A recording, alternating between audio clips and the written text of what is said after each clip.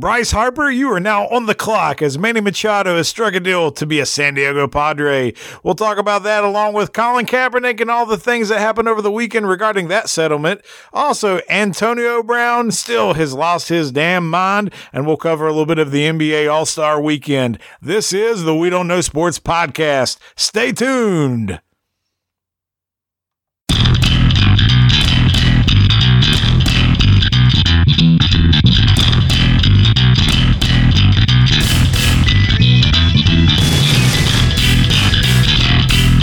Well, here we are a week removed from the last show we did on Valentine's Day. And Biggie, you were the one that made the prediction. You said we would have a tremendous free agent signing in the world of Major League Baseball. Manny Machado is now a daddy. So how do you feel now? The biggest free agent signing in the history of Major League Baseball. That's hard. That is until Bryce Harper signs. I mean, it's the biggest signing in the history of American sports, period, across the board. Well, isn't the Stanton contract worth more overall? No, per year. It was 13 years for $325. This was 10 for $300. So, well, wasn't there some guys in the past that were in like the $32, $33 million range in baseball? It was the biggest free already agent signing. Okay, all right. So, sorry. I just want to make sure I understand. I know it's like definitely top 10 all time. I mean, I didn't know the Padres had that type of cash sitting around, but, you know, they've been in the game since the beginning, right? I mean, they've signed the two biggest deals in the last 2 years. You know, the Hosmer, 8 for $144, and then this for 10 for $300. So they have some money going somewhere. Is it going to mean anything? Will they win any games? Hey, if that farm system turns out to be as good as it's projected to be, they could win some games. I mean, they made this signing with not 2019 in mind. Okay, they have to have some pieces to build around, like pitching. Yeah. Well, they have 10 prospects in the top 100, which several of those are pitchers. I think the highest one's McKenzie. I think his name is McKenzie Gore, top 15 out of 100. But they have pitching coming up. I think they need more at the major league level. They have Fernando Tatis Jr., who would normally be the top prospect, but this year we got Vlad Jr., so he took that nod. But here's the good thing I like about the Machado part with Tatis. Tatis is a shortstop, so now Machado is going to play his good defense at third base. Where he can win a gold glove and do all that. I personally like the deal. I mean, because even though you got the farm system, you got to have the guys to build around. You have Hosmer, now you got Machado, and they have a good catching prospect. They got Tatis at short. They have a good second base prospect and that pitching guy coming up. So they need a little bit more depth at the starting rotation. But I think people's going to laugh. I mean, about, the Padres are never going to make the playoffs. But the Dodgers and the Rockies are going to be worried about the Padres in a few years. And I sincerely believe that. But not this year. Not this year. They might go to a 75-win team. I feel like the Padres in that division, Dodgers, the class of that division, they got depth, they got talent, they got unlimited funds. The Padres, as this team comes together in the next 2 or 3 seasons, if their prospects pan out, you got Hosmer, who's not that old, Machado, who's young. They're looking at 2021, 22, 23 as being the years they win division and they compete in the playoffs. They're not looking at next year or the year after. I mean, I heard some people try to compare this to the Pujols deal, but it's not even close, right? Because how old was Pujols when he signed that deal? Wasn't he 33? 32? 30, he was early 30s. Yeah, I think he was 32 to 42. And Machado's 26, right? 25 or 26. Yeah, so, yeah. So, I mean, you're getting him in the prime of his career, right? Yeah. Here's what I've learned about baseball players and their actual age. Julio Franco was 48, and I thought he was 37. So, Denny guys, yeah, Pujols could have been 37 when he got that contract. I mean, Julio was the oldest guy ever to hit home run at age 48 or 49, so he's probably still playing in the Mexican League right now as we speak. No one can see me, but I love the batting stance. With behind your head. The high elbow behind the head. You want to hear an interesting stat? Sorry, Biggie, but here, real quick. They was comparing the Robinson Cano deal to the Machado deal. At the end of the Machado deal, he'll still be younger than Cano is, and Cano's only halfway through his deal right now. That's crazy. Okay, so you shouldn't compare it then. I mean, that's how crazy it is. Like That's a good deal for the Padres. I think so. I mean, because Cano's 5 years in. Yeah. To me, the 25, 26, 27, if you give them the 10-year deal, which I'm not a fan of, you're getting their prime years. It's these guys like Pujols, Cano that are 30, 31, get that deal. It always ends up being a bad deal at that point. All I would say about Machado, if we just sit for a second, we think about this, anybody who listens to this, you're in your mid-20s, you're good at catching a baseball, throwing a baseball, and hitting a baseball. You have $300 million guaranteed. You live in San Diego, which has the best weather in the country. So you're saying his body shape's going to look more like CC Sabathia now? I would trend that direction, but then I'm a fat white guy anyway. That didn't take long. I would be worried. Oh, shit. Sorry. I would be worried about his conditioning. I mean, like just his character that's out in the media. No one really. I mean, we don't truly know what his true roots is for a player, but I mean, he's gotten paid now, so I would be kind of worried. Is he going to take care of himself, or is he like, I'm just glad I'm paid. I'm on the beaches in San Diego. Money changes you. Oh yeah, I hear you. So is his reputation that bad, or is it just overblown a little bit? He's a bitch on the field. God, I'm sorry. Bleep that stuff. Try again.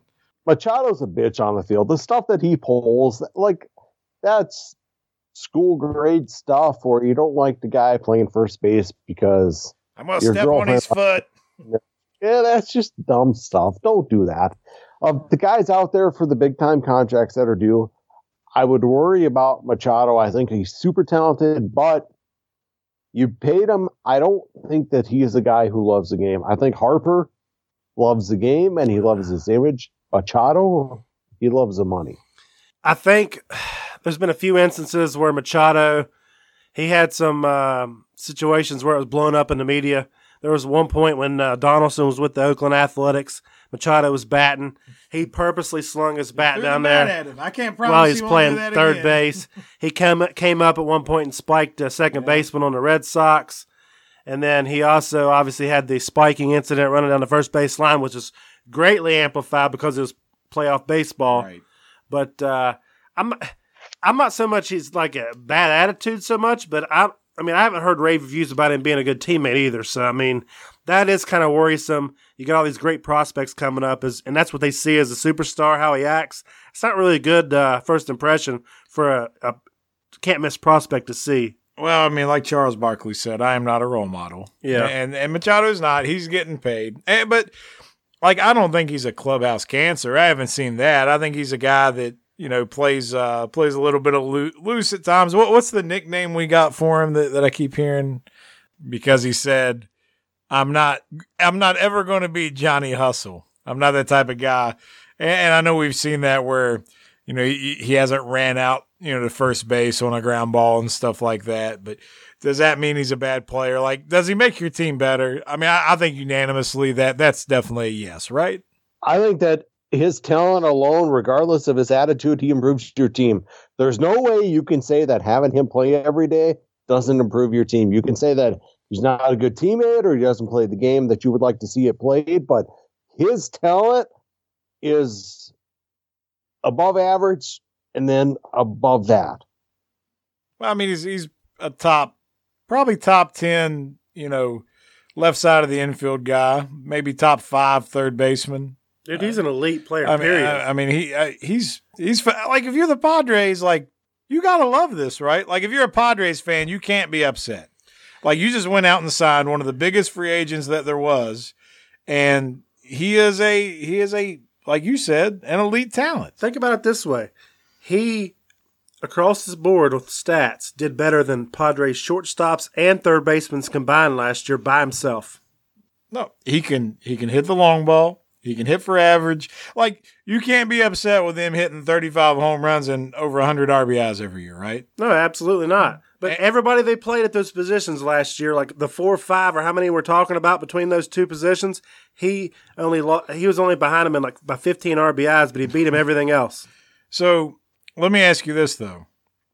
So they're saying we know that Bryce Harper is forever tied to Machado because of this offseason, right?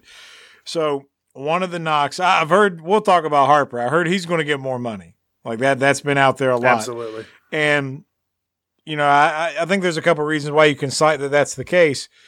Is Machado a victim of his own success from playing in the AL East in those hitter-friendly ballparks? Or maybe those numbers elevated a little bit, and is he going to fall back down to earth playing in those NL West ballparks, with the exception of Coors, obviously? But how's that going to go? Because, let's be honest, Baltimore is like Coors East, right? It's a nice launching pad. The numbers he's put up to this point in his career to earn this contract, he will not need on a regular year in and year out basis from here on out, because the AL East, the parks they play in, yes, there are some good pitchers. Guess what? A bad swing on a good fastball puts you out in the right field in Yankee Stadium. I feel like he is a super talented guy whose numbers are a little inflated. They're going to go down quite a bit from what they have been. People are going to feel like he isn't earning the money he was paid, but the difference is in his ability. It's where he's playing on a regular basis. So is there more pressure on anyone else right now more than the Philadelphia Phillies? I absolutely love this scenario, and you're absolutely right. The Phillies have to sign Bryce Harper. If they don't sign Bryce Harper, this offseason's a complete bust because their owner— It's a disaster. He came out at the beginning of the offseason and said, we're going to spend money, and we're going to spend it recklessly. I mean, but you got to get people to come there. They overpaid for McCutchen, 3 years, $50 million, which is a complete overpayment for him. But if they don't get Bryce Harper and the Giants somehow get Bryce Harper, that's a terrible offseason for the Phillies, and I love every minute of it. The Nats are really staying in this more than anything, right? Just to keep the Phillies a little on the rocks in this. I don't think he's going back to the Nats. I mean, there's a possibility. I think there is, and I'm going to tell you why real quick, because they already offered him a $300 million deal before the offseason started, and he turned it down. By Machado getting $300 million, this at least shows the Nats were in the ballpark from the beginning, because Harper thought he was going to get $400 million, and that's not happening. Well, Biggie, what do you think Harper's going to get? He won't get 400. There's no way. I think he's going to get about $315 million, $320 million. He's going to break whatever Machado did, because that's who he is. That's who his agent is. But it's that $400 million that we heard when it started, $40 million a year. It's not happening. Low side, 325. I think he's going to get around 350. I think 300 and a penny. So he's just enough to say it's more than Machado, right? Yeah. No way. You can't go over, Bob. At this point, don't you think there's like a 45-50% chance he goes back to Nationals? With the deal they put on the table to start with, he hasn't signed with anybody. He knows the organization. They've been winning. They have good players around him. They're in the playoffs. They up their offer a little bit, and that's where he goes back to, at least for 5 years. It's only 5 years if he gets traded, or if they have this weird 5-year option. And I guess we don't, like when the Machado deal, we don't have all the details yet, right? We've heard things. I mean, it's not been finalized, so it's not like 100% definite, but right. So I mean, we'll withhold some of those rumors because it could be all over the place. But I'm telling you right now, if Machado got 300, Harper's getting at least 325, and I think now that you got the first domino to fall, you're going to see the pressure and the urgency creep up even harder for teams like the Phillies, like the Nats, like the Giants. Yeah, maybe the White Sox can come back in this. They get Machado either. But what's going to happen is he's got the agent. They're going to pit these guys against each other. Watch what's going to happen and watch him walk away with 350. I'm telling you right now, that's what he's going to get. So, Mr. Brown, you're the most tied into baseball of any of us. If there's one surprise team out there we haven't heard, what I've heard is it's down to the Phillies and the Giants for Bryce Harper. What one team do you think at this point could jump in and say he's our guy at $35 million a year? I mean, honestly, I think that if the Yankees wanted it, it could be the Yankees. I mean, I'm not saying it's going to be anybody other than the Yankees or the Phillies. I don't know if the Giants can go that high. The Nationals are there too. I mean, you never really know. I mean, it's kind of been quiet. Like everything that's been going around rumor-wise, it's been very confidential. I mean, if the Padres can spin that type of jack, anybody can. Pretty much anybody can. Now, I'm curious, and there might be a dark horse team come out of the woodworks now.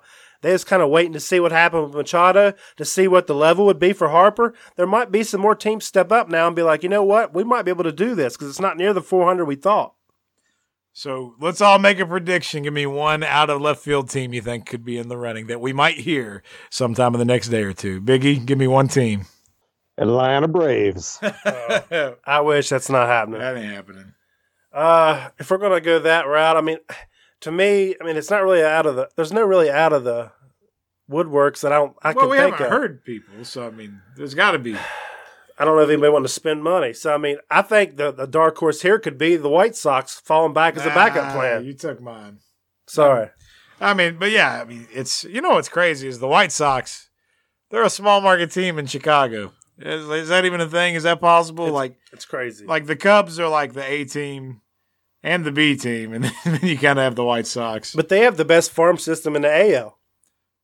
Well, then that's where you're at, though. You got these teams that you have two schools of thought. We're going to go spend some money on free agency, or trust the process. We're going to go off this farm system for the next 3 or 4 years, and this year we're going to win 60 games. Next year we're going to win 70. And the year after that we're going to win 75. But don't lose the faith, because eventually we're going to break on through to the other side. There's a lot of big-name teams. I wouldn't be surprised to see them spend the money. The Red Sox, the Yankees. The one team I think you could end up with that hasn't been mentioned just because they have the money to spend and who Bryce Harper tends to be is the Dodgers. They got the money. They can spend it. He wants to be a Hollywood guy. If they signed a contract and he was with the Dodgers for the next 10 years, it wouldn't surprise me. I won't dispute that. 6-time division champs. They just need that guy to put them over the top. So if the Phillies end up screwing up, any chance they'll go after the claw closer and Keuchel and try to get both of them guys? That's absolutely their backup plan. If they miss out on Harper, they're going for both of those. It's going to happen. You know, the greatest moment in Phillies history is when that fucking fat slob, Ryan Howard, hit a little dribbler out of the box to end their playoff hopes. And he tried to bust out of the box and he blew his Achilles. That's the best moment in Phillies history. No, the best moment in Philly history is Joe Carter jumping around first base in the 92 series. 93, I'm sorry, 93. Yeah, a lot of psychiatrists made money off of Mitch Williams. Wow, dang. A lot of hate here for the Phillies.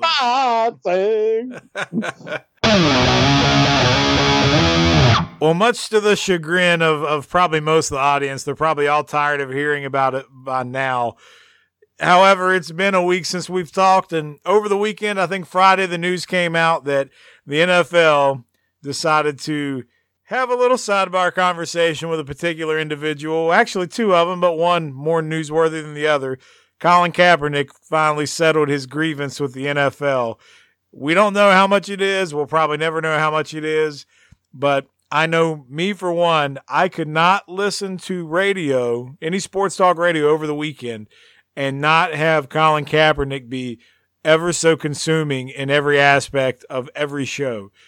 That being said, there's got to be a lot of thoughts, feelings, and opinions on this one.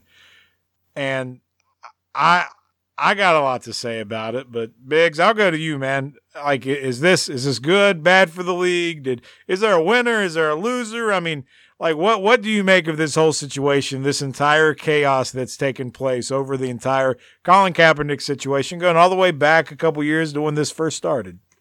So I'll say this, coming from the family I've come from World War II on, I've had men who have fought and died for that flag, and they've been a part of my family, and that's something until you've had a folded flag handed to you, don't tell me what it feels like.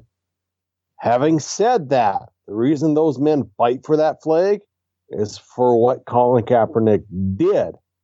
The right that he had to do it because we are a free country. Okay? I just want to set this up because, like, I'm going to tell you, he's wrong, and he's wrong at about 95 different levels. The NFL won. This went on for 2 years. It was a black eye for the league. What does the NFL care about? They don't care about what happens on league.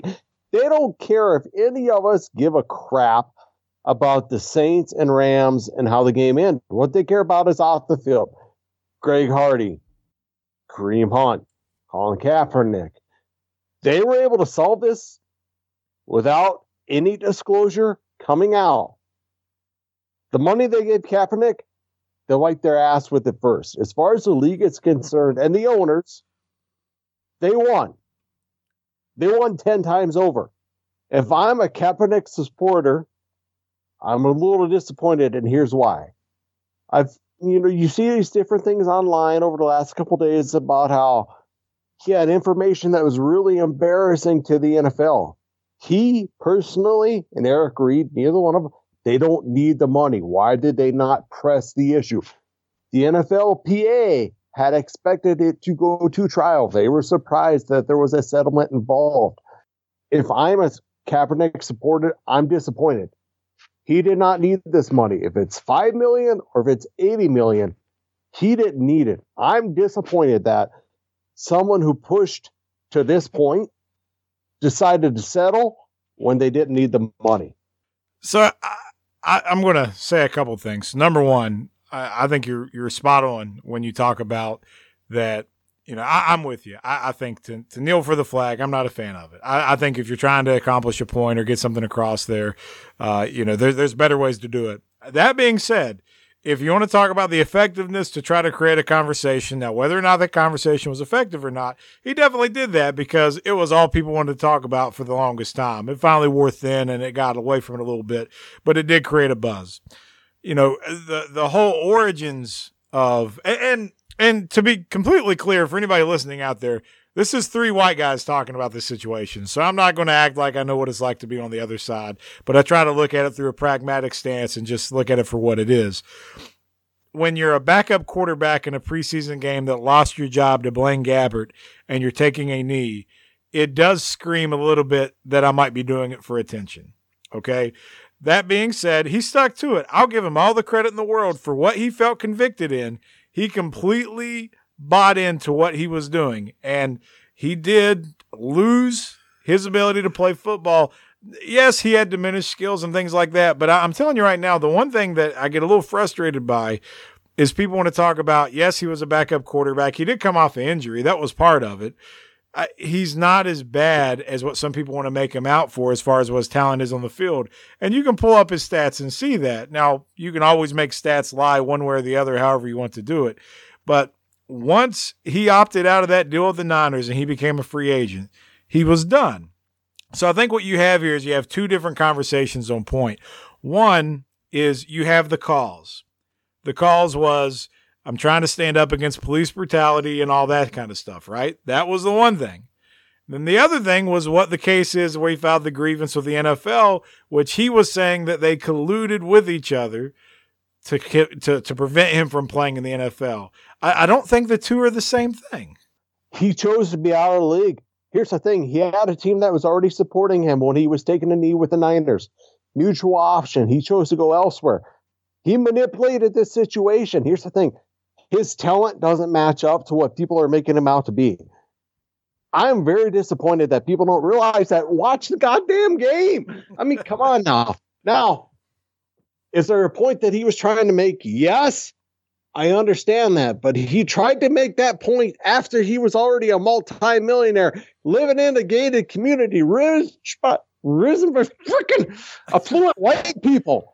Well, I never said that he was disenfranchised or that he was one of those people. And at the end of the day, you don't have to be if you want to take up that cause. People can do whatever they want. It's his life. He can choose what he wants to do with it. I do have a little bit of a problem about doing that in a setting where it's your employment. If you want to do that stuff, and this is probably where my biggest criticism comes from Kaepernick, is he's the most silent person you will find when it comes to a cause like this. While it's on the field where he's got an opportunity to take a knee, you hear about it all the time. But up until the Nike campaign, you don't hear him. You don't see him. He's secluded. He hides out. I'm going to interrupt. I'm just going to say thank you. That is my biggest problem with the entire campaign. That's my biggest problem with the last 2 or 3 years. If you want to go back years and years, Muhammad Ali spending time in prison for not going to fight. You can't equate the two. They're completely different. I know, but here's what I'm saying. I heard directly from the source. Over these last few years, I've heard rumors of this, rumors of that. How many times has Colin Kaepernick come out in front of the camera and said, here's what I believe in, here is what I am standing up for, here is how I plan to proceed? He has not. That's what bothers me. He already had a contract with the Niners for millions of dollars. He opted out of after he had made millions of dollars. It just really, really, really, really bothers me that a multimillionaire does this after he's already rich. It throws the whole. I have a ton of respect for Martin Luther King Jr., how he was able to do what he did peacefully. Martin Luther King, we honor him. He has a day here. He should have more. Muhammad Ali, you look at Colin Kaepernick. When have I heard him speak? I have not. And it bothers me as a human being. And you can judge me if you want to because I'm a white man, but I don't really give a shit. Well, but I think what you're pointing out is to the bigger story is what are you doing to advance the cause other than create a conversation? Like everybody's excited about creating a conversation and without getting political, we're not even going to go down this road and talk about the semantics involved about what police brutality might entail or how a certain marginalized group is disenfranchised by the majority or anything like that. Look, I'm not saying some of those things don't happen. I understand we don't have a perfect society. There are things that happen. Sometimes it's the norm, sometimes it's the exception. But to sit out there and create the calls that you did and then to be silent the way you are and then wait. So you asked, when does he talk about it? He talked about it the first time he was interviewed about why were you taking a knee? And he gave his explanation.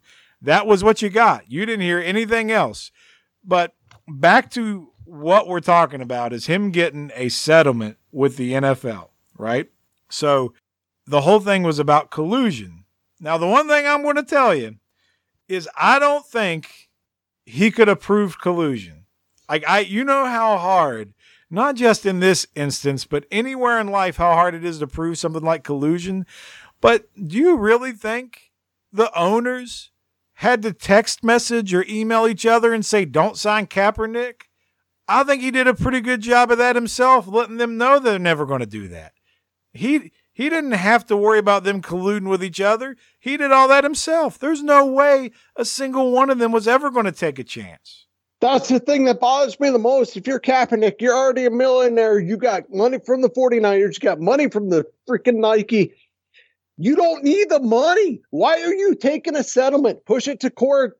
See what is there. Even if you lose the settlement, what do? You pay lawyer fees at most. Push it. See what's there. Don't give up. That's what bothers me here. I took the money. Yay! Hey, Biggs, I'm going to have to stop you, man. Here's the deal. I agree with you to an extent. Yes, he took the money. Everyone on this podcast would have taken the money. Well, let's be real about it. But here's the deal. Where my opinion changes of Kaepernick is where he goes from here. He has to continue and do this cause. And I'm not saying give his whole settlement away to charity because this was a collusion case, which they settled. But I feel like he needs to continue his cause if he feels like it's still an issue. So it's not him selling out completely until we see how he reacts going forward. See, but I'll even disagree with that because the point I was stating earlier is this case was never about the cause. This case was about, because of his cause, the NFL, I don't think they colluded, but collectively blackballed him. They weren't ever giving him a job again.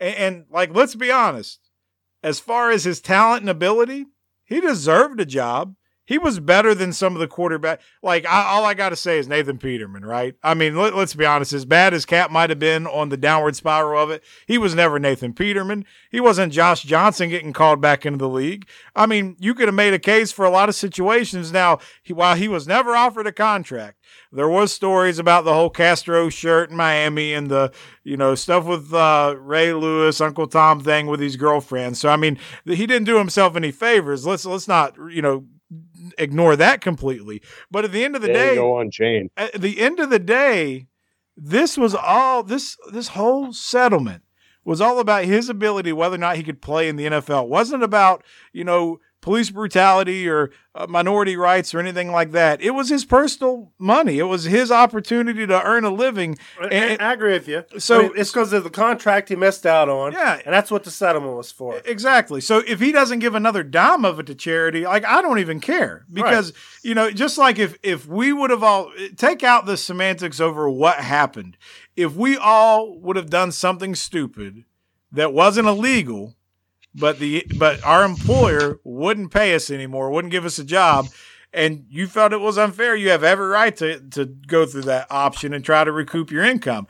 The only difference is this happened on a stage where everybody can saw it, and he won the settlement. And now the question is, like what Biggie said earlier, was it $80 million? Was it $5 million? Like, we don't know. And I'm telling you, whether or not you say the NFL was the winner or Kaepernick was the winner, like, once you found out what the amount of the settlement was, that could change your entire perspective. And I agree with you. And all of us as fans, and we can't get it in our gut. We have to try to separate the issues at hand. We got the collusion issue. We have, the kneeling issue, and they're not together. They're two separate issues. Right. So I guess the collusion issue, he won. Because, they settled, so they didn't want to go to court. They didn't want more dirty laundry to be aired, have a chance for that to happen. Like you said, we don't know if they could have proved anything or not, but they felt it was in their best interest to do what they did, and they chose to go that route. So, but here's my thing, though, as far as if he gets back in the NFL and he continues to kneel, I feel like he needs to, try to do a little more, because if you're just going to kneel and walk away, I don't think that's good enough. I think you need to try to change behaviors. And to me, even if the police brutality issue, you think it's an issue, but I don't think wearing pig socks and a Fidel Castro shirt is the right way to go about fixing it. No. You can disagree, and that's fine, but let's think of positive ways that we can go about to fix the problem and not try to keep stirring it up. I agree with what you said, like 110%. You have this platform. You have made it a known issue. How do you follow it from this point on out? Are you going to continue to be silent, or do you become the face of a movement? And right now, to me, he's the name attached to a movement. I've not seen his face. I have not seen his statement. And to me, it's kind of a cowardly act to hide behind what other people say about you or what you are trying to do. It's a fucking move, to be honest with you. Here's where you're at, though. The kneeling in itself, I've spoke to several service members about it. You have the military background. I've spoke to friends and family that served in the military, and you're either one hardcore way or you're the other way. Yeah. So there's no middle ground. You've got half the group that's like, you know what, screw him. We died for this, you're disrespecting us and anyone who's died for our country. And then you have the other group who's saying, we have fought just so this is what we fought the freedom of speech to do what you're going to do. So, people's going to hate it or they're going to love it. But I feel like you can't stop with the kneeling. You've got to continue down that path until we see actual change, if that's what's needed. But here's the thing, how do you even measure that actual change? It's such a loaded thing. And again, I don't think that we need to sit here and debate all the problems of society, because this is a sports show after all. That's what we need to keep it as. Awareness is a good thing. But awareness is always a positive thing. And here's where I'll give Kaepernick credit. He has donated money. He's given over $1 million to charities, albeit some of them slightly questionable, and I'm not even going to bring up which ones, but at least he's putting his money where his mouth is for the most part. And whether or not he plays another down in the NFL or not, he still has an opportunity to do something. We said, is he a face or is he just attached to it? As of right now, he's still the face of a movement. It kind of started with him. Now, if he wants to make something out of it and have it do something for the better, then yeah, he's got to get more involved.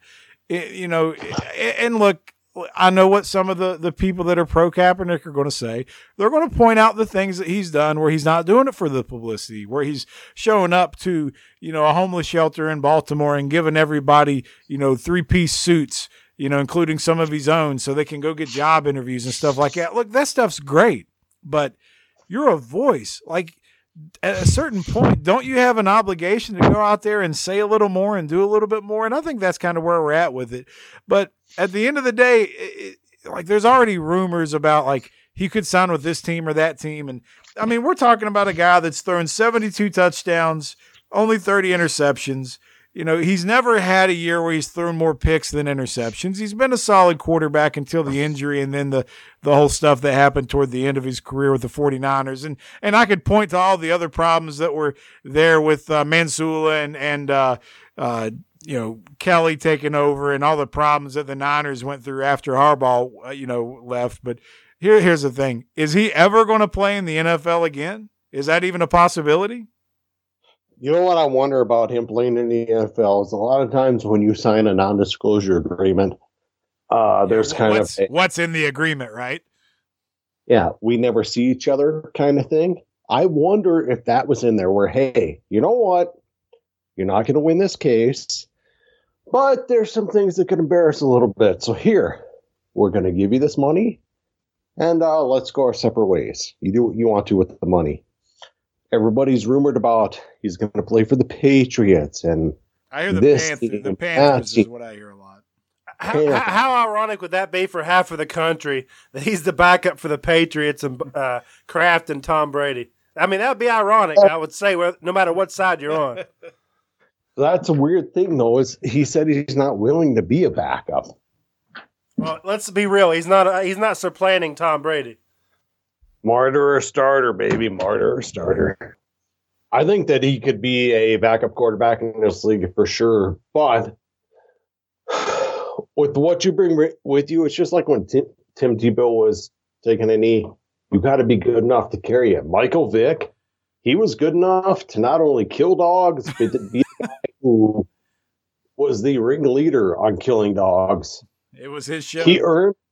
I'm just saying, he was so talented that after 2 years in federal prison, he earned his second $100 million contract.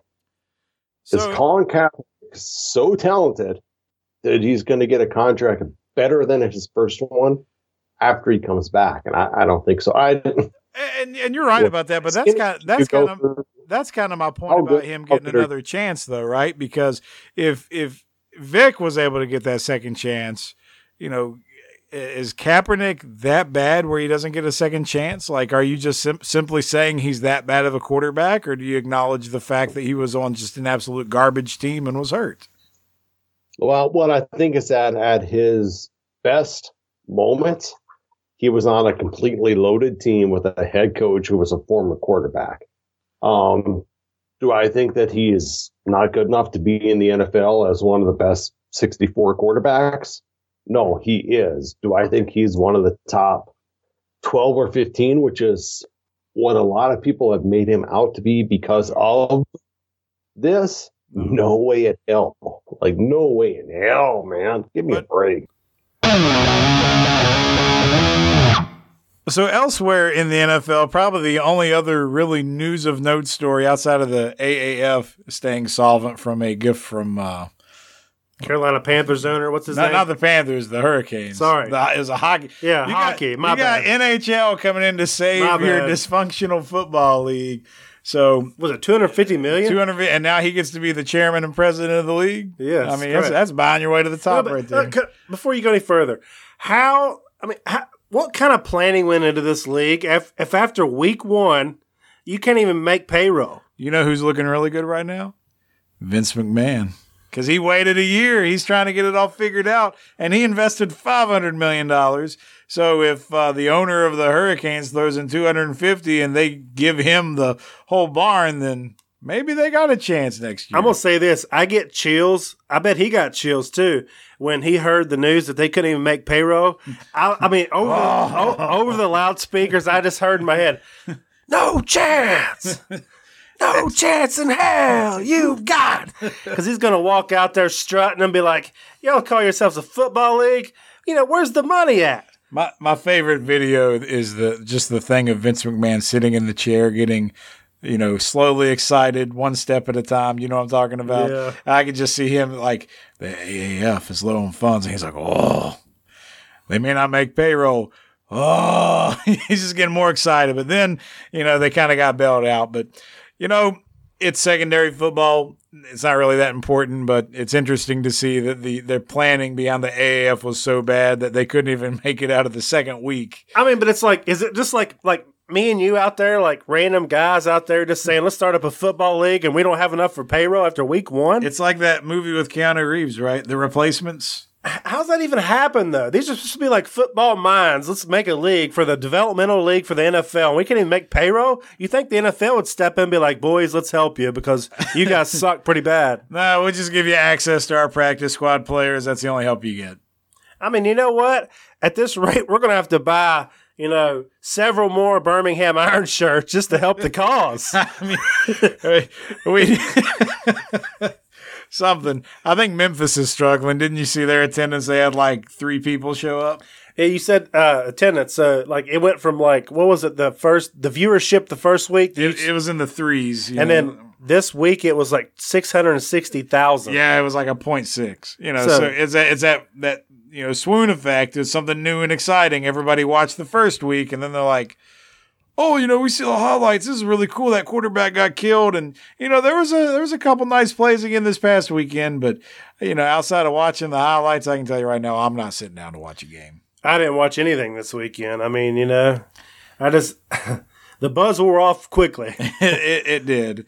And you know what? I wish the league the best of luck in the world, but – I don't think it's going to matter. I really think it was just desperate football fans watching it week one. They're like, man, did y'all see that action? That was good action. And then in the back of their mind, they're like, this is shitty action. But they wouldn't let themselves convince themselves of that. I don't know. Don't be surprised if next week we don't hear that the playoffs are starting now. I could see that. Like, we got to wrap it up, boys. All 2-0 teams you got to buy. So now that you invested $250 million from your hockey team, what do you get? Now where does the chairman go from here? He's going to relocate the Birmingham team to Raleigh. Oh, it's terrible. I don't know. Well, if you want some exciting, legitimate NFL news, Antonio Brown is the guy that just won't go away. No, it's not Antonio Brown or AB. Wait, it's Chest Daddy or what is it? Mr. Big Chest. Mr. Big Chest, that's what it is. If anyone has Instagram, it's easy to find Antonio Brown. I don't watch most of his videos, but I swear about every 45 minutes, he's gone live on Instagram. And they're saying that, which good reason, all these NFL teams right now are scared to death of even talking about a trade because his social media presence is so awkward and so bizarre that these teams don't know what the hell's going on with him between that and his bleached blonde mustache and his bare chest showing, and he's just walking on the treadmill, just like telling the teams, I don't want your team if it's full of drama. I just want to come out there and get my stats, call me up. And they're just like, what the hell is wrong with him? I think he did refer to his contract as needing to be none of that. Ain't no unguaranteed contract here or whatever. I don't know. He's hard to listen to sometimes. So, yeah, he's definitely hurting his value, right? Somebody's going to pay him. Somebody always does because he's a talent. But it's going to be interesting to see how it unfolds. So I guess he met with Art Rooney Jr. today, right? Yeah, and a bunch of other people, allegedly. But that basically just ended. It was we all mutually agree you need to go somewhere else. Let's go separate ways after that conversation. Yeah, I mean, how does he go from? To me, it seemed like just a professional, getting the stats, and for fantasy purposes, like a top 3, top 5 pick year after year, and like stats-wise, putting up the numbers, probably the top 1 or 2 receivers in the league, and now you can't even get a first-rounder for this guy. I'm hearing second, third-rounder even just to start the talks. Well, because wherever he goes is probably not going to last. Well, he's age 31, I think. Well, it's not even that. I think whatever team he gets traded to, there's no way it's his last team. Correct. Like he's going to end up somewhere else because that marriage is going to fall apart, and plus his contract will end, and nobody's going to re-sign him because he's going to think he's worth the world. The thing about Antonio Brown, is, you saw him. He was down at NBA All-Star Weekend, right? And he is the guy in the NFL right now that is looking around at leagues like the NBA and seeing how much the players get and how much control they have. And it's a little different when you're only on a 12-man roster versus 53. So let's make that clear. But he sees all the FaceTime the NBA guys get, and he's like, well, I need that. And I swear, I think he's addicted to fame. I think that's what it comes down to. You saw the picture of him and Anthony Davis together? Yeah. Who takes advice from who in that group? I know, right? Like, that's two young up-and-coming talents trying to talk about how they're making really terrible decisions. Let me introduce you to my agent. That's all it can be.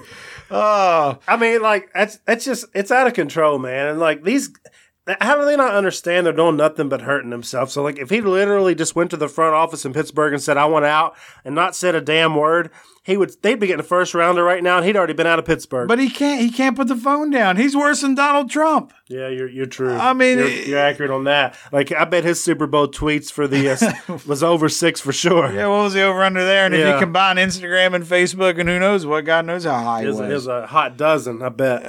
He's always had a glimpse of this. Like, we've seen when you show up to preseason and spring ball or fall camp or whatever I'm trying to say, when you show up for the workouts and you're doing the helicopter and the Rolls Royce, it's just kind of flashy. Nobody makes too big a deal out of it. But then when you start looking at him going Facebook Live in the locker room, after a playoff game, right? Or was that a playoff game? Might have been regular season, but either way, he went live in the locker room. He's created a distraction. As a teammate, professional teammate, how would that make you feel? I'm upset.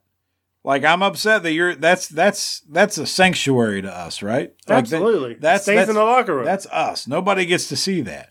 And you're exposing it like that. And, nothing bad or negative came out of that. I mean, it was a pretty professional setting, but still, that was their sanctum. And, I mean, here's the thing. Like, imagine, like if anybody goes out just personally in a social setting, right, and now you're always at the mercy of social media, just friends hanging out, right?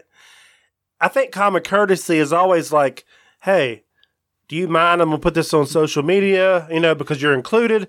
You have that, and then times like millions of viewers, right. And now the NFL spotlight's on it. So, yeah, I'd be really pissed off. Yeah, he's kind of like one of those people that go into Walmart and they're denied the return, so they start videotaping like the clerk at Walmart. I'm putting this on social media. Yeah. That's Antonio Brown. He's doing that to everybody. But what it comes down to, though, I swear he's GameStop. But keep GameStop. It's ma'am. It's all about how he can get more fame. There's a reason why he does stuff like this, why he does the Instagram the way he does, why he does Twitter the way he does, why he goes on, Dancing with the Stars or The Masked Singer. I mean, Dancing with the Stars was probably his best moves I've seen, but I mean, he should have just left it at that. Did you see him on The Masked Singer? Oh, that too. He has got some moves. I mean, he's doing what he can to put himself out there. And he can't quit. And yeah, he's addicted to that fame. And the thing is, like, society will continue to eat it up. So, we said last week where we think he's going to go, right? I have no idea now. I mean, I think he's going to go to San Fran or Oakland, and I'm an Oakland fan. I don't want him even anywhere near the Raiders. Like, I mean, Jerry Rice, if you're trying to mentor this guy and help him out, you are doing a shitty job. Good luck, bud. I mean, it has gone bad. It went south quick. I hope they're paying you good. And he, he's still going to be a great talent on the field.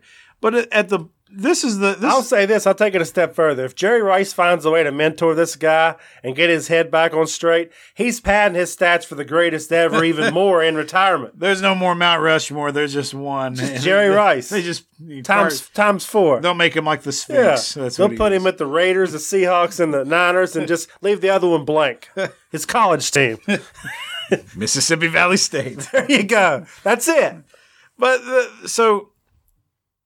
If you're a team looking to bring Antonio Brown in, this is the thing you got to look at, because if anything was a team sport, we know it's football. Wide receiver is not going to win on its own, and we've just come off where he quit on his team at the end of the year. Like he wasn't showing up for practice. I don't know if everybody knows how the story went down, but his agent Drew Rosenthal or whatever his name is calls Mike Tomlin says, yeah, we're going to play this week. And Mike Tomlin's like, well, that's not how this works. He can come talk to me, which, kudos to Mike Tomlin, who clearly had lost control of this locker room anyway, but at least trying to do the right thing here. But Antonio Brown doesn't work for Mike Tomlin. I mean, we know who's in control of that situation. Just like Ben Roethlisberger don't work for Mike Tomlin. We've seen him throw people under the bus left and right. Now we saw Antonio Brown come. He clapped back, right? He went after Roethlisberger, threw him on the bus every single day he could the past week. And you combine all those shenanigans, all the stuff we just talked about in the past, him not showing up in Week 17 when they still had a chance to make the playoffs, and just like not showing up for the team meetings, not showing up for the practices, and everybody's saying, well, it's because he wasn't going to play. So that's your teammate, though. He doesn't want to come support. He's not even going to show up at the facility to be around your team. So is he a guy that will help you win next year? There's so many variables. I don't know. It depends on him. If he wants to play ball and do the right thing, yes. If he's going to bring the drama like Kardashians, then no. I mean, I don't know. You don't know that. That's why everybody's so scared right now. Are all the Kardashians married right now? I don't know. I think, actually, I heard that Tristan Thompson and I think, what's her name? I don't know. The thicker one. The thickest one. Chloe. Yeah. They separated today and broke up. All so right. they might actually... AB and Chloe. I'm going to call it right now. But Tristan Thompson, I think his career is automatically revitalized as of this moment. I don't know. Chris Humphries was still struggling from his. That's true. Why are we talking about this? But she scarred that man for life. He was a wreck. Anyway. I mean, it is what it is, Chad. You know what I mean? So AB, good luck, brother. And man, since you're on Instagram so much, why don't you follow us back so that way we can share followers, right? I'm sure we can benefit each other. Oh, absolutely. So put a picture of him on there and do some tagging and see if he'll tag back or if that's how it even works. I don't know. Antonio Brown, if you follow us on Instagram, since you're most active on there, we will both dye mustaches blonde and be unified with your cause to find a new team. That's a good deal. There we go. Well, the NBA All-Star Weekend was a thing that happened since the last time we talked. So did you even bother to watch it? Did you watch the skills competition, three-point, dunk contest, whatever? Did you engage in the festivities from the All-Star Weekend? I missed the skills competition. I did see the three-point shootout. I saw the dunk contest, and I watched about 3/4 of the All-Star game. That was about a quarter more than I watched. Biggs, did you watch any of it at all? Yeah, I happened to be at B-Dubs with my boys, and we were watching the Saturday night festivities, which were fairly entertaining. Sunday for the game, I maybe watched a quarter's worth of it. It's glorified pickup ball till the fourth quarter. Well, real quick, because I was talking to Mr. Brown about this the other day. Did you see the end of the skills competition? The half-court shot from Tatum? Yeah. Was it him? Was it Trae Young? Is that who he was against? Was it? Yeah, it might have been Trae Young. But so he had him beat by a mile, right? It was it was over if he didn't shoot it from where he was at. I mean, he's going in for a layup, and then all of a sudden Tatum just chucks up this half-court shot in desperation, and as he is shooting the layup, that half-court shot rains in right before the layup does. It was unbelievable. Well, it's a layup for Trae Young. It's supposed to be a three-point shot, but Tatum hit it from 15 feet further out. It was impressive. I mean, that's when Tatum raised that trophy, he did say the Celtics would be in the finals this year. Yeah, he did. He had to get that out there. It ain't happening. It's probably not happening. They're dysfunctional mess. But all right, dunk contest. He jumped over Shaq, right? What, Dialis? Is that how you say it? Yeah. But don't you take points off for the fact that he put his hand on his shoulder to go over? He really didn't push on him like the other dude that jumped over D Wade. I guess, but I don't know. I think you get a little bit more style points for not touching him at all. I mean, it was a weak dunk contest all the way across the board. They gave, I think, Dennis Smith Jr. a 50, after he attempted like 10 dunk attempts, dunks, yeah. and he finally got the dunk, and they're like 50 points. I'm like, this is god awful. Like, this is unwatchable TV at this point. Well, the best dunk of the weekend didn't happen in the dunk contest. Correct. It happened during the All-Star game with a little bounce pass. Not really a little bounce pass, but Curry slams the ball on the ground, and Giannis goes up and, 15 feet in the air, grabs the ball and throws it down. I mean, that was pretty damn impressive. I don't care who you are. That was the highlight of the weekend. What was the final of the game? Like 321 to 299? No, it actually settled down. It settled down because they actually started playing defense on the fourth quarter, which is crazy to me if they had played defense the whole game, but they don't. But it was actually like 168 to like 150 something, I think. Or no, maybe 170 something to 160 something. 168, 154 or something like that. There you go. That's what it was. It wasn't too bad. Like, I would love for like just one time. I like the format. I like how they do the draft for it and all that stuff. It's like a pickup game. It's interesting, and like you hear all these stories about the Rucker Park game that never happened. Like, this is the closest you get to that. You get all these guys like picking their boys, and this was LeBron trying to draft the future Lakers, right? Like we were pretty clear that was what was happening there. But team recruit. At one point, wouldn't it be fun to see one of these teams come out and just say, you know what, screw it, we're going to play all-out defense. And, like, just try. The other team would be taken so off, like, just like, what are they doing? Why are they – like, just go draft a bunch of defensive guys and see what happens. I mean, I honestly liked not really the defensive perspective, but I liked the way that – I don't know if it was on purpose or the way LeBron recruited his future Laker teammates, but – I like the way Giannis recruited a lot of the first-time All-Stars because they were going to be hungrier to make a mark for themselves. They controlled that whole game until the very end, and then they just lost it in the fourth quarter. So, the MVP, who was the MVP? I believe it was Durant, right? Durant. And he had what, 35 points? 31, I think. 31? I mean, he went off. But, like, how many people scored more than 20? There was several. Middleton from the Bucks surprised me. He probably made like 8 threes. That dude was making everything. Well, when you're wide open and you're not working that hard on defense and you got your lungs, it ain't that hard, I guess, for these guys. He was hitting everything. Well, the thing gets me about the game overall is we talk a lot of times about shooters and how the game has changed. And, Larry Bird didn't shoot 3 threes a game in his career. I bet you Larry Bird in his highest season of three-point attempts didn't shoot as many as they shot in that game. There was like 167 three-point attempts between the two teams. God, was it that high? In one game. Yeah. I mean, double check it, but it was... Like, is that even that fun for the fans at that point? 160s combined.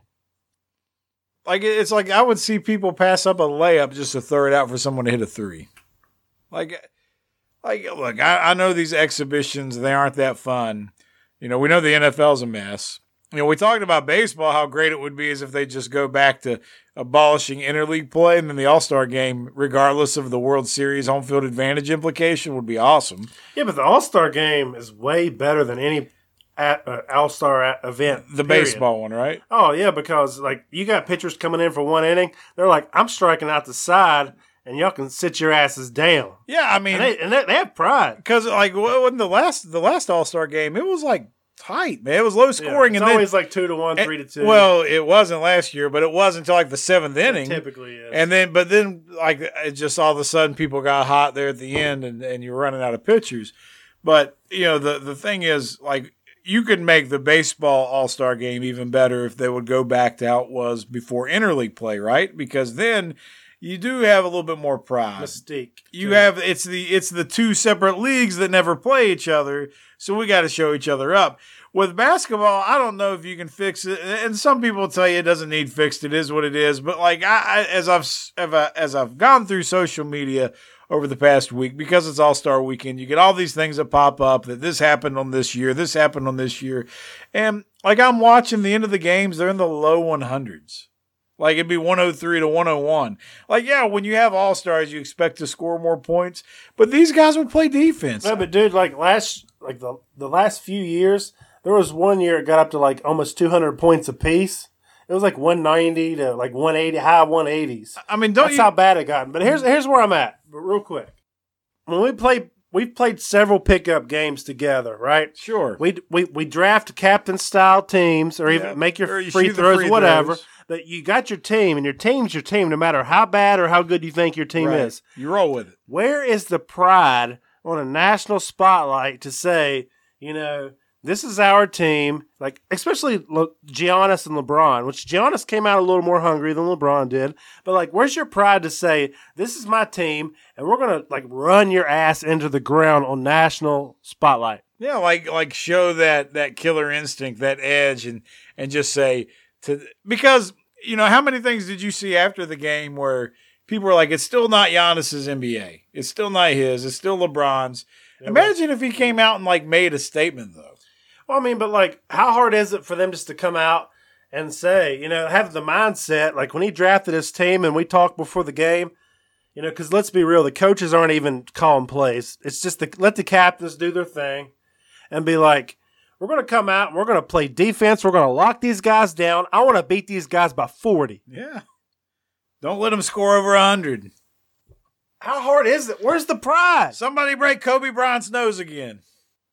That's the thing. If they had that pride from the opening tap, they could win by 30 or 40, but nobody in the All-Star game wants to play defense till the last 5 minutes. And it's almost like, and this drives me insane, the younger fans out there, and you're going to get pissed off by this statement, but I really don't care.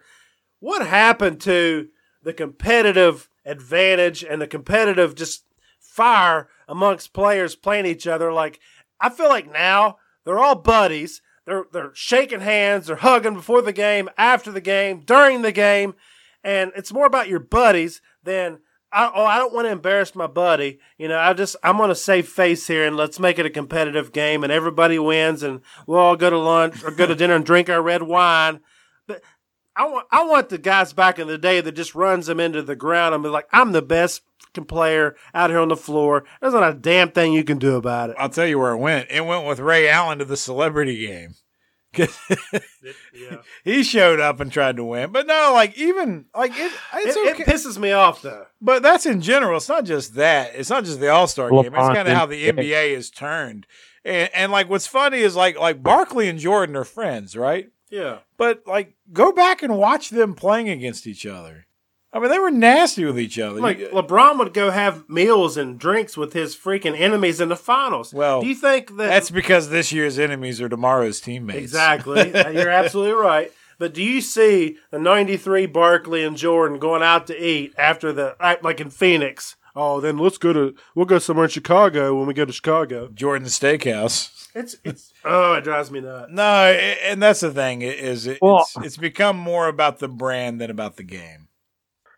There's a rumor about Jordan and Barkley in the 93 finals where Jordan takes Barkley out to golf before the series begins. It's either before the series begins or when it switches from Phoenix to Chicago. Treats him real nice, buys him like a $20,000 earring. They interview Jordan later and they're like, why would you do this during the finals against him? Blah, blah, blah. And Jordan's like, that fat fuck likes me. He won't touch me again. Jordan goes out and scores like 43 a game the next 3 games. Why am I bringing this up? Did guys know each other back then? Yes, they did. They still wanted to just kill each other. Nowadays, everybody's buddy-buddy. It's like you just said. Let's go out and have a fun, competitive game with some dunks, and everybody has fun, and then we'll go drink some red wine, and we'll eat some fine meat. We'll stay away from the carbs. Like, come on, guys. Have a set. You turned Irish on me there. I don't know what just happened. That's the hottest take of the night. The fine meat, you say? I think I'll have the haggis. All right. There's no recovery. It's off the rails. We talked about the game, but we skipped over the 3-point shootout. Any surprises there? Well, I mean, I think everyone thought Curry was going to win, right? Even Del Curry was like, I want my other boy to win something because you always win everything. You're like the neglected child here, and I want you to win something for once and show me you're not a failure. That's pretty hard. Joe Harris, he's like the 3-point shootout. Who know that he was even in the NBA before the 3-point shootout? Joe Harris? I'll say this. I love Joe Harris because I have him on a fantasy team, and he had 12 threes in his last 2 games before the break. Is that Dale Harris's son? Absolutely not. He was probably coming out if it was. He was trying to show Dale Harris he also was not a failure. I really thought it was going to be between Steph Curry, Buddy Hield, and who's the other surefire guy in there? I don't know. Clay wasn't in it, right? No, Clay wasn't in it. Dirk had a decent showing, but he didn't last. He hit like one rack really hard. And then everything else was spotty. I thought it was going to be between Buddy Hield and Damon Lillard was in there. And then Steph Curry. But Joe Harris, I love that. It was awesome. Well, you know what? Usually, like, if you go back to the 90s and whatnot, you had some random, 3-point contest winners in there. Along with the dunk contest, too. Baby Jordan, Harold Miner. Yeah. The dunk contest Brent was Barry. pathetic. I mean, like, they had so many nobodies in there. It was sad. And Diallo is like, I'm challenging Zion next year when he's in the league. He beat me in high school, and I want to face him in a rematch in a dunk competition. Like, nobody cares. No, that's fine. Put them 2 in there. Put the Greek Freak in there, and then put Donovan in there. I think they should make LeBron do one before he retires. He's done one before. He's never did one. He's not? No, he hasn't. Never. The only thing LeBron's ever participated in is the freaking skills challenge. He has said publicly, you want to see me dunk, show up to the games early. You know what's funny is that Jordan did the dunk contest. Irving did it. Dominique did it. Kobe did it. Vince Carter did it. You know who never did it? LeBron. You got to have a tampon too big for that weekend. Oh, goodness. Why are you holding your head? Hey, you know what? We're rated explicit, but for all our family listeners, I will go back and make sure your F-bombs are edited to a quality beep. I mean, just beep them out and it's good material. Yeah, it'll be all right. You're on fire there. Don't be depressed. No, well, it's just true. It's true. We want Zion. Man up, bring what you got to bring, see what you can do. All these other greats, they've done it. Some have won it, some have lost. Well, now his excuse is he's too old, right? No, he's too old now. Hey, real quick, though. Yeah, he's fat now. Now, he's fat. He's fat. He's fat. But he's like 2 right now. I don't think he's fat. For his standards, he's fat. I'm going off my standards. He's definitely not fat. He's like he's Greek god. Now. Yeah. Well, he's like 6'8". Yeah. No, LeBron, his body, it's unreal. I'll say that. It's starting to break down, though. He is a physical, just anomaly. You're that size, that athletic, for that long. How do you not fall apart? And maybe that's starting now. But when you think about it, when has LeBron ever been injured where it's like, oh my God, this is going to change his game and who he is? It's never happened. The guy is 35. That's because a hard foul is a flagrant now. He gets that. I liken LeBron's longevity to the quarterbacks in the NFL nowadays. This is the end. It's a good analogy. Hey, this year's the year it's going to start to break down because the West is a whole nother ball game than the East. You saw it in the All-Star game.